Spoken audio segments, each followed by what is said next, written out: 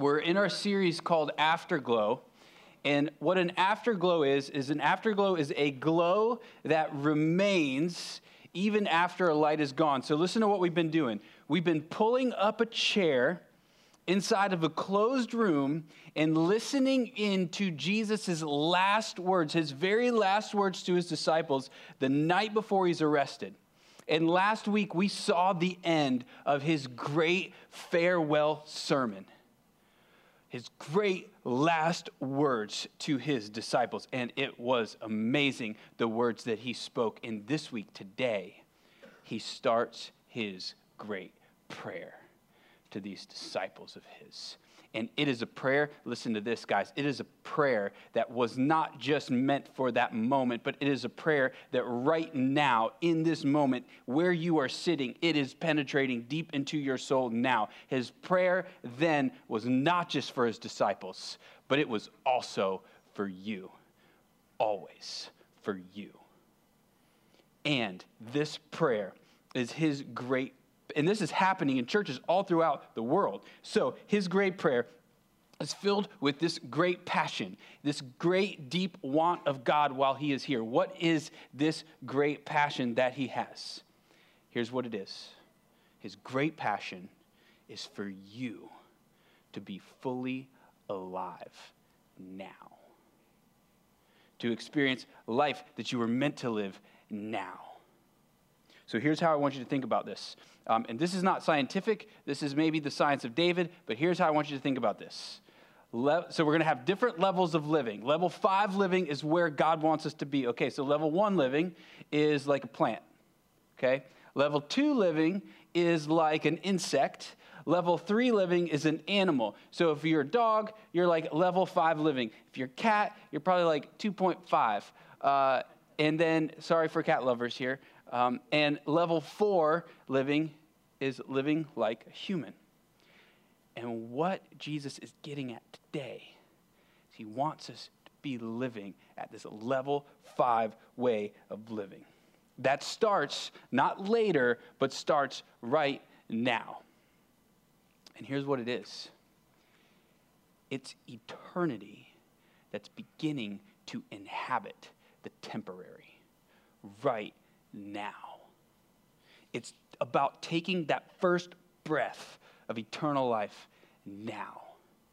So what's this difference between level 4 living and level 5 living? Here's how C.S. Lewis describes it. He doesn't use this language, but I think it's a perfect picture of what it means to move from level 4 to level 5. Here's what he says. It would seem that our Lord finds our desires not too strong, but too weak. We are half-hearted creatures, fooling around with food and drink and sex and ambition when infinite joy is offered us. Like an ignorant child who wants to go on making mud pies in a slum because he cannot imagine what is meant by the offer of a holiday at the sea. We are far too easily pleased. If you think that Christianity is boring, you have misunderstood it. This is all about these deep wants and desires that we have that lead us straight past the pleasures that we find in this world and straight into the pleasures of this eternal bliss that we are meant to have with God. And it's not something that is meant for our future only, but is something that is beginning to inhabit right now, deeply penetrating our souls. I'm just pleading with you today, just open up your mind and your heart to the possibility that God wants so much more for you, and it's all found in him. We are far too easily pleased.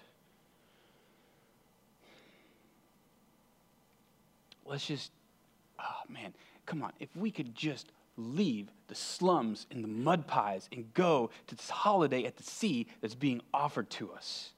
Follow him to the ocean. All right, so here's Jesus. He's starting his prayer now. Okay, here's what he says. John 17, verses 1 through 5. When Jesus had spoken these words, so he finishes his sermon, he lifted up his eyes to heaven and said, Father, the hour has come. Glorify your Son, that the Son may glorify you, since you have given him authority over all flesh to give eternal life to whom you have given him.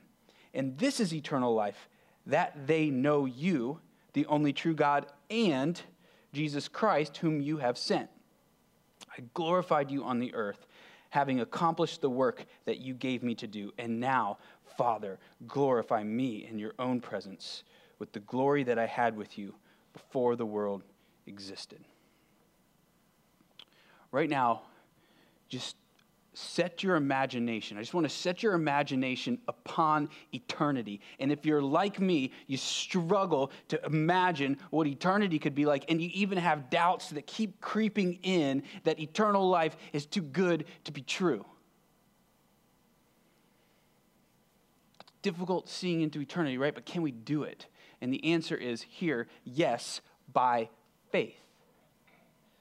So, sometimes people will say, David, can you prove to me that there is eternal life? And I say, you don't want me to prove to you that there's eternal life, because the only way to know that there's eternal life is to be buried 6 feet under the earth. So you do not want me to prove that to you. This is a faith position. I can't prove a promise. You can believe in a promise or disbelieve in a promise. Now, you could base the quality of someone's promises by whether they keep them over and over again or not, but you only believe or disbelieve in a promise.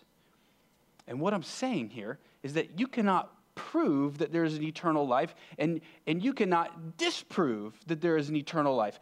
Both are faith positions. Neither can be proven or not proven. But what I will say is this: there is some evidence, lots of evidence, that life is meant to be lived at such a higher level than we are living it right now. And here is the first, I'll just tell you this today. The evidence there is eternal life rests in your discontentment and your dissatisfaction with life in this world. You want so much more because you are meant for so much more. If you will just allow your wants to guide you to the ocean of God's eternal bliss. I mean, stop settling for these mud pies in the slums, because you are meant for so much more. To the ocean where God is. And these longings, you've got to make a faith decision about it. Either way, you've got to make a faith decision. So we think about it like this. There's a train that's headed to the ocean of God's infinite eternal bliss. And a faith move, so Jesus is the train, or Jesus is on the train, and the faith move is to board that train. So today I'm saying, let's all get on board. Let's all jump in and believe. And eternal life is not just about a quantity of time. Eternal life is about a quality of time that only gets better and better and better, an increasing quality forever. Don't let your image be of eternal life that you are just floating around in the clouds like this weird thing happening. That is not what eternal life is about. Eternal life is to be ravished in ecstasy. It's to be raptured up in intoxicating joy. It is to sail the oceans of paradise, and it is to be elated in euphoria, and it is a dream that seems too good to be true, but it turns out that it is true. And it just keeps on getting infinitely better and better and better all of eternity. And that isn't only your future, but when you board this train, here's what you find. The aromas of paradise have found their way on to the train now. You can smell eternity. Something is different in the air. Everything seems a bit lighter. You board this train and you've got all these burdens, but it seems like these burdens are being lifted because they're being carried by someone who's on the train with you. Jesus is who I'm talking about. It's as if all of the pleasures of eternity, the particles of these pleasures have found their way onto this train, and we're not experiencing these pleasures fully, but part of them are being experienced now.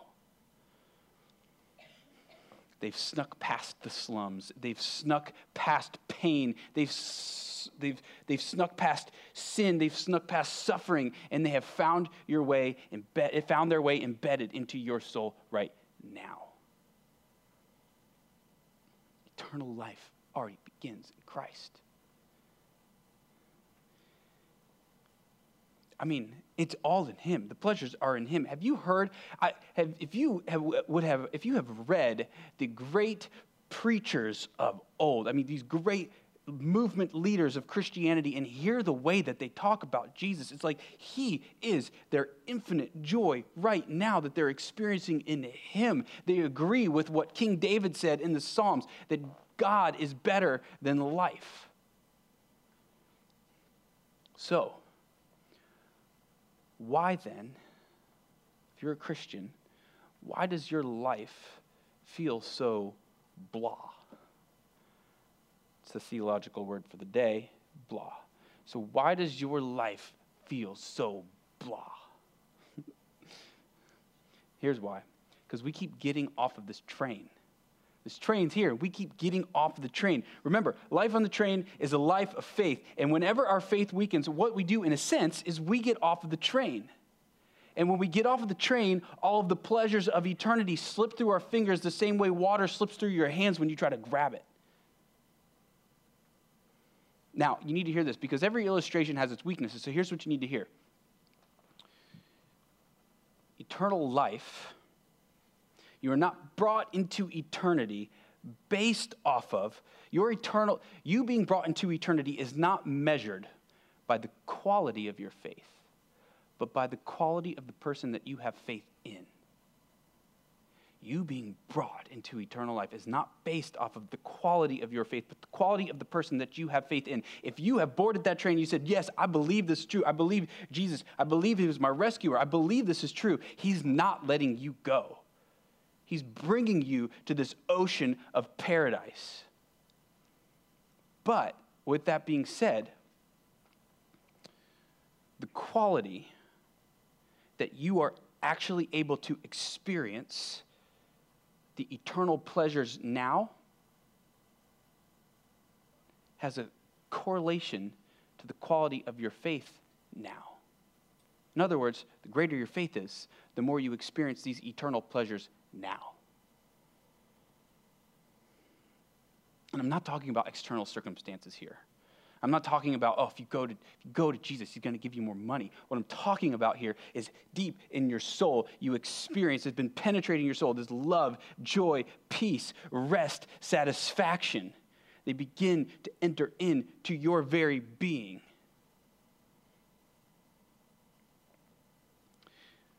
I'm going to give you another C.S. Lewis quote. Faith is the art of holding on to things that your reason once accepted despite your changing moods. Faith is the art of holding on to things that your reason once accepted despite your changing moods. So when your mood changes, he's talking about, but your faith should stay constant. But how often are we measuring how we feel about God, how we feel about Christ on our current mood? And so what do? We get off of the train. So here, if you're like me, here's what happens. Your mood changes, and then it feels like these pleasures of eternity have slipped through your fingers. And then what do? Oh, this is a bummer. And your faith weakens, and then you just kind of step off of the train. And then what happens is even more, all of these pleasures are slipping through your fingers. And now this downward spiral has begun, where you are experiencing the eternal pleasures of God now, but now they seem to be lost. But if you will stay on that train, despite your changing moods, if you will stay on that train, then what you will find is enduring your changing mood, on the other side of it, when your mood turns again, you will have actually formed greater faith in you, or God has formed it in you, and you'll experience these eternal pleasures even more now, having gone through it. We've just got to strive to believe more. All right, so then how do we do that? How do we strive to believe more? This level 5 way of living, this is a creative way of saying this, but we want to have this level 5 way of living now. So how do we get there? Here's the answer. Because I'm assuming that I've really sold level 5 way of living at this point, and you all want to be there. So how do you get there? Here's how.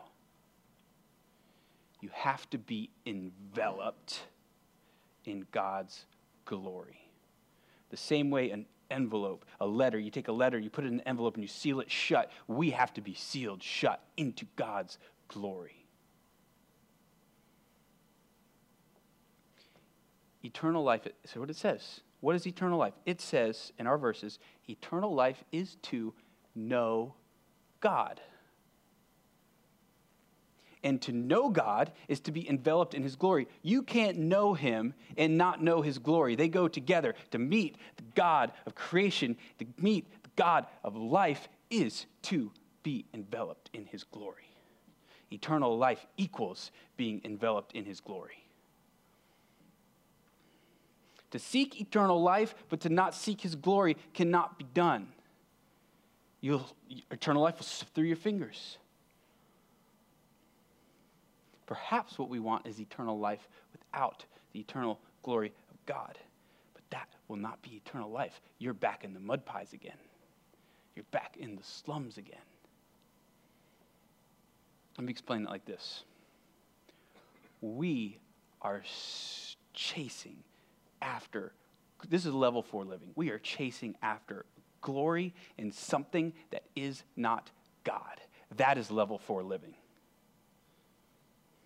Something less than God. Maybe it's the glory of ourselves. Maybe it's an achievement. Maybe it's in comfort. Whatever it is, it's always going to lead to the slums. Here's what the Bible is doing. The Bible starts pleading with you, saying, listen, you got to know this. You got to know this, that whatever you chase after, whatever you see as most glorious, in the end, that is what you are left with. That's all you've got. Whatever is most glorious, that is what you are left with in the end. And if that glory isn't eternal, then you are left without eternal life, because eternal life can only be found in that which is eternal and glorious. Anything you chase after that is less than God will not get you what you really want. And if you want to seek your greatest good, seek the glory of God above all things.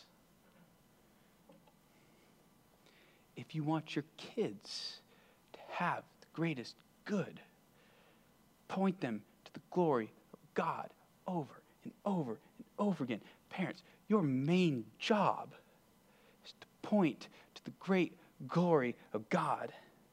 Yeah, you should give them food and you should give them water. Those are good things for them to have. But also tell them, Jesus, who says about himself, if you come to me, you will have living waters welling up in you like a wellspring, and they will overflow into eternal life. Jesus says, I am the bread that has come down from heaven.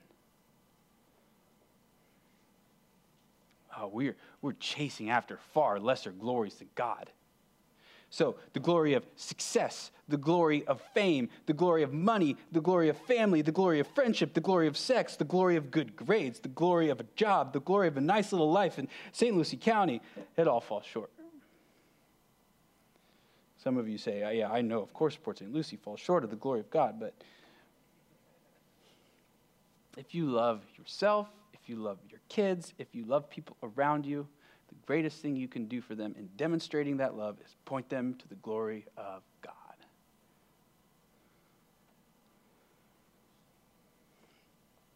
And once his glory has enveloped you and engloried the people that you love, then eternal love, joy, peace, satisfaction, happiness begins to flood in now.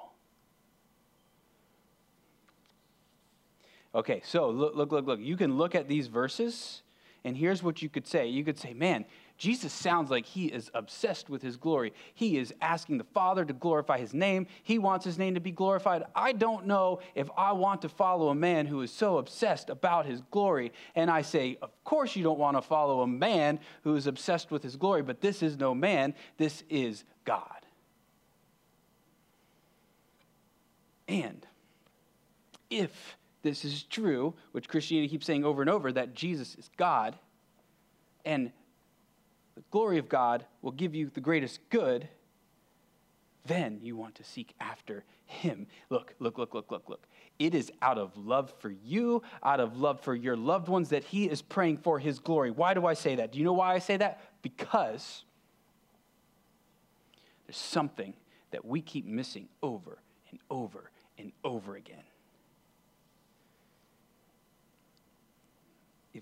God, the Father, Son, Holy Spirit, triune God, if we are enveloped in their glory, then that's the best good that we can ask for. So listen. When Jesus prays for his glory, he is simultaneously praying for your good. When Jesus is so passionate about his own glory, it's because he is passionate about your good. It's the most loving thing he can do to pray that prayer right there. God, glorify my name.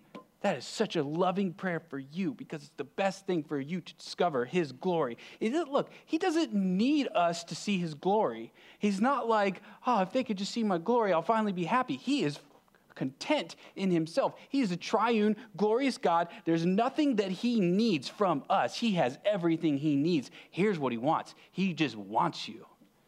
And he wants your good.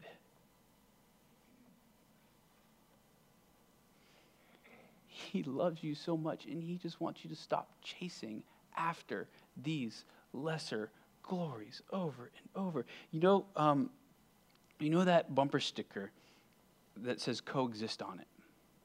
Now, what that bumper sticker is trying to convince us of, and if any of you guys have a bumper sticker on right now, I mean no offense to this, but listen, what that bumper sticker is trying to convince us of is that every religion leads to the same God and to the same place. But that simply isn't true. I mean, have you read what other religions are saying about their God? That pales in comparison to what Christianity says about the Christian God. I'm just telling you what the books are saying about the God that they're worshiping. No other God gives you what the triune God gives you. They're like dead idols that fall on their faces before the triune God, bowing to his glory. And here's what I want you to hear. All other gods enslave you to level for living. And these lesser glories, look, these lesser glories are not just these so-called gods. They could be anything. Anytime we lie, anytime we're chasing after a lesser glory than God. Anytime we lust, we're chasing after a lesser glory. Anytime we are jealous, we are chasing a lesser glory. Anytime we gossip, we're chasing after a lesser glory. We always obey what we think is most glorious. Watch this. You lie because you are obeying something that you think is more glorious than God. And so let's just say success is the greatest glory for you, and you're chasing it and chasing it and chasing it. And then you come to a situation, you got to make a decision. Okay, if I lie, I can be more successful in this situation. But if I don't lie, I will not be more successful. Well, if the most glorious thing to you is success, then you will lie because you are obeying the glory of success. We always chase after and obey what we think is most glorious. So when you hear the Bible say lying ends in death, well, that sounds extreme. Or lust ends in death, or stealing ends in death. Those don't sound like things that should lead to death. Well, listen, we are doing those things that because we are chasing after a glory. We're chasing after the glory of something that isn't eternal. And remember, we are left in the end, we are left with whatever we think is most glorious and whatever we chase after as most glorious. So if you're left with it and what you chased can't break through death, then you're enveloped not by glory, but by death. Every sin is chasing after a lesser glory. And that glory cannot break you through death. There's something much deeper behind every single sin. Every lie, every lust, every jealousy, every envy, every time we're gossiping, what is behind those things is a golden calf that we are bowing to. And in the end, it will not help you break through death.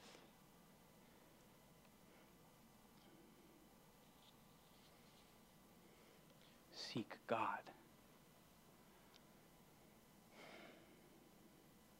You give yourself over to him and over to his glory, and then, because he's the most glorious thing to you, then you want to obey him. You don't have to obey him to it's not like I got to do this. It's like, I want to do this because look at his glory. This is what I'm chasing after, because we always obey what we think is most glorious. And I've been hearing a lot lately, I'm not saying from you guys, but just in general, the church today is irrelevant. And I agree with that if the church is not pointing to the glory of God. Because if we trace our logic correctly, then the greatest thing that we need is to see the glory of God. And what is the sole purpose of the church is to point people to the glory of God. So the church is the most relevant thing if the church is being what the church is supposed to be.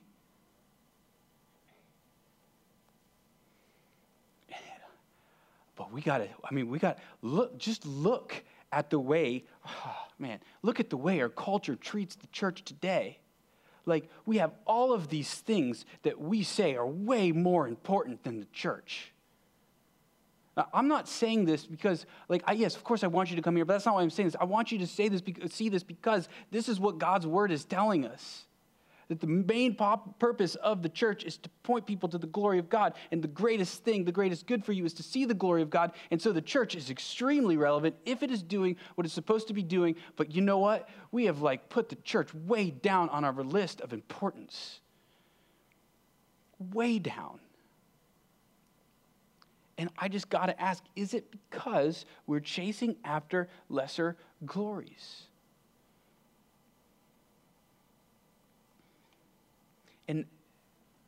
And here's the thing. If the church is doing its job, the glory of God, what it does is it transforms you. It changes you. You become a better parent. You become a better friend. You become a better employee. You become a better boss. You become a better neighbor. So the church doesn't do that to you. God's glory does that to you. And the job of the church is to point you to God's glory. You say, well, can't I experience God out on the boat or out on the beach or listening to a song? Of course you can experience the glory of God that way. And the church's job is to point you to the God that has created it all.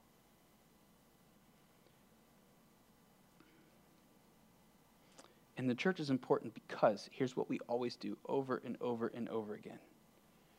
Your temptation, our greatest temptation, is always to enjoy these things, anything, that God has created more than we enjoy God. And then look what we've done. We're back in the slums. We're back at the mud pies, enjoying something that God has created versus enjoying the pleasures of the Creator. Every sunset is there to point to Him.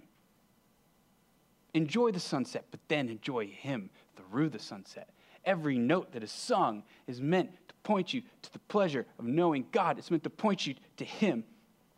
In the mid-1600s, there was this group of pastors, scholars, just people who knew the Bible really well. And they got together and they said, let's do something.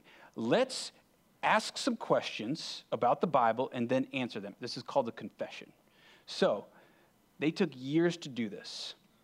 And there was a confession, and they asked all these questions and they answered them. And the first question that they wanted us to know the answer to is this: what is the chief end of man? In other words, what is our sole purpose? Here's their answer: to glorify God and enjoy Him forever. And yes, amen. But we hear that, and I think we aren't really excited about glorifying God. And the reason I think that is because we do not understand that His glory and our joy go together. We don't get very pumped about it because we don't understand His glory and our joy are meant to go together.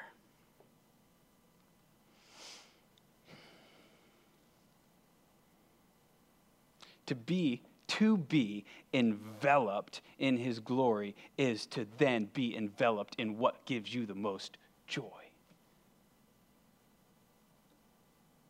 And therefore, you want to glorify Him, because then other people get to have the joy of knowing Him and seeing His glory. They have joy in it all. So level 5 living. Okay, now let's rewind this. Okay, so we could say it like this: if we are not glorifying God, it's probably because we are not being enveloped by His glory, and that is why we aren't experiencing great joy. Now, look,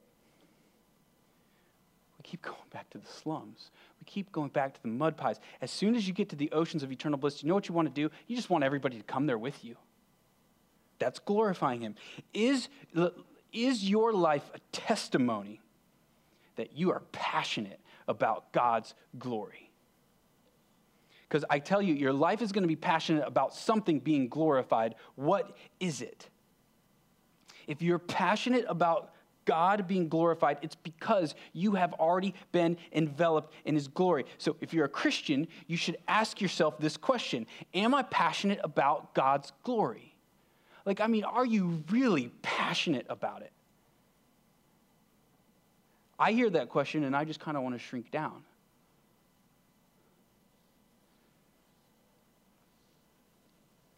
Man, okay. If we aren't passionate about His glory, that might mean that we've never been enveloped in His glory. And if we've never been enveloped in His glory, then we might not have ever jumped on that train of faith. Or maybe we just keep getting off the train.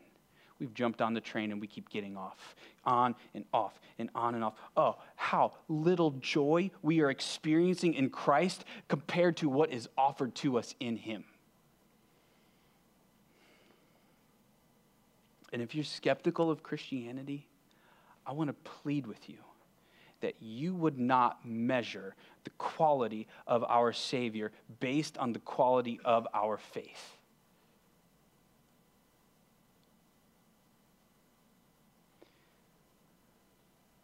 We ought, if we're enveloped in His glory, we ought to be joyful in Him. And that does not mean that we need to trick people into thinking that we're joyful when we're not. That is dumb. Do not do that. Go to the glory of God. Oh, I'm so tired of Christians trying to force glory upon themselves and then force this fake glory on other people. Just go to the glory of God and you'll find joy in him.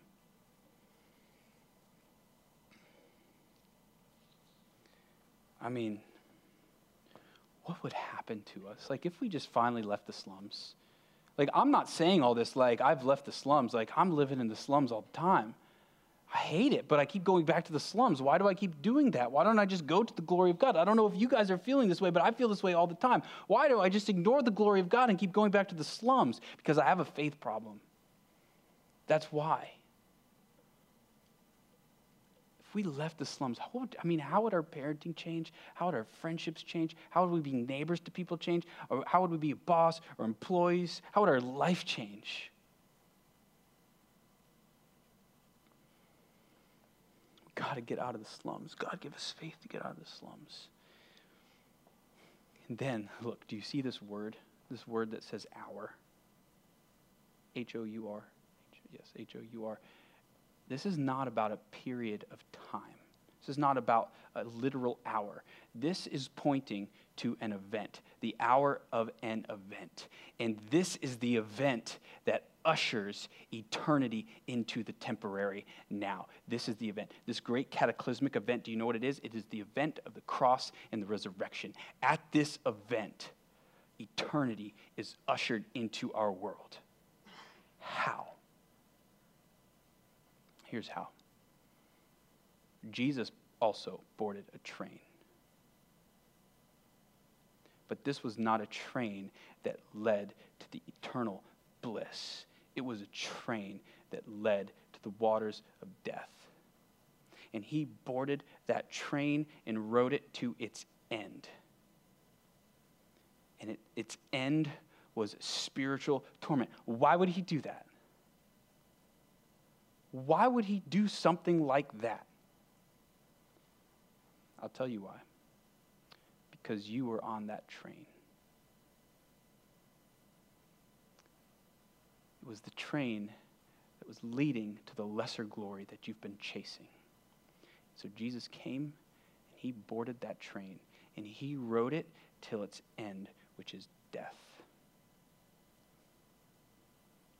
And then, you know what he did? He broke through death. And when he did that, he set the train in reverse, and it started heading back to everything that you long for, everything that you want, this eternal ecstasy, this intoxicating bliss that you are made to go into. He turned the train around. He got on the train to come and get you, to turn you back. So turn to him. He will turn you back around. Oh. These lesser glories keep stealing us away from the greater glory. I don't understand why we would just keep doing it. I don't understand why I keep doing it. Why do I keep chasing these lesser glories? Oh, we just need God to come and rescue us from them. And he does. So let's take the risk of faith more and more and more. And board that train and stick on it when our mood changes. It's for our good, all that he has done. All right, let's pray.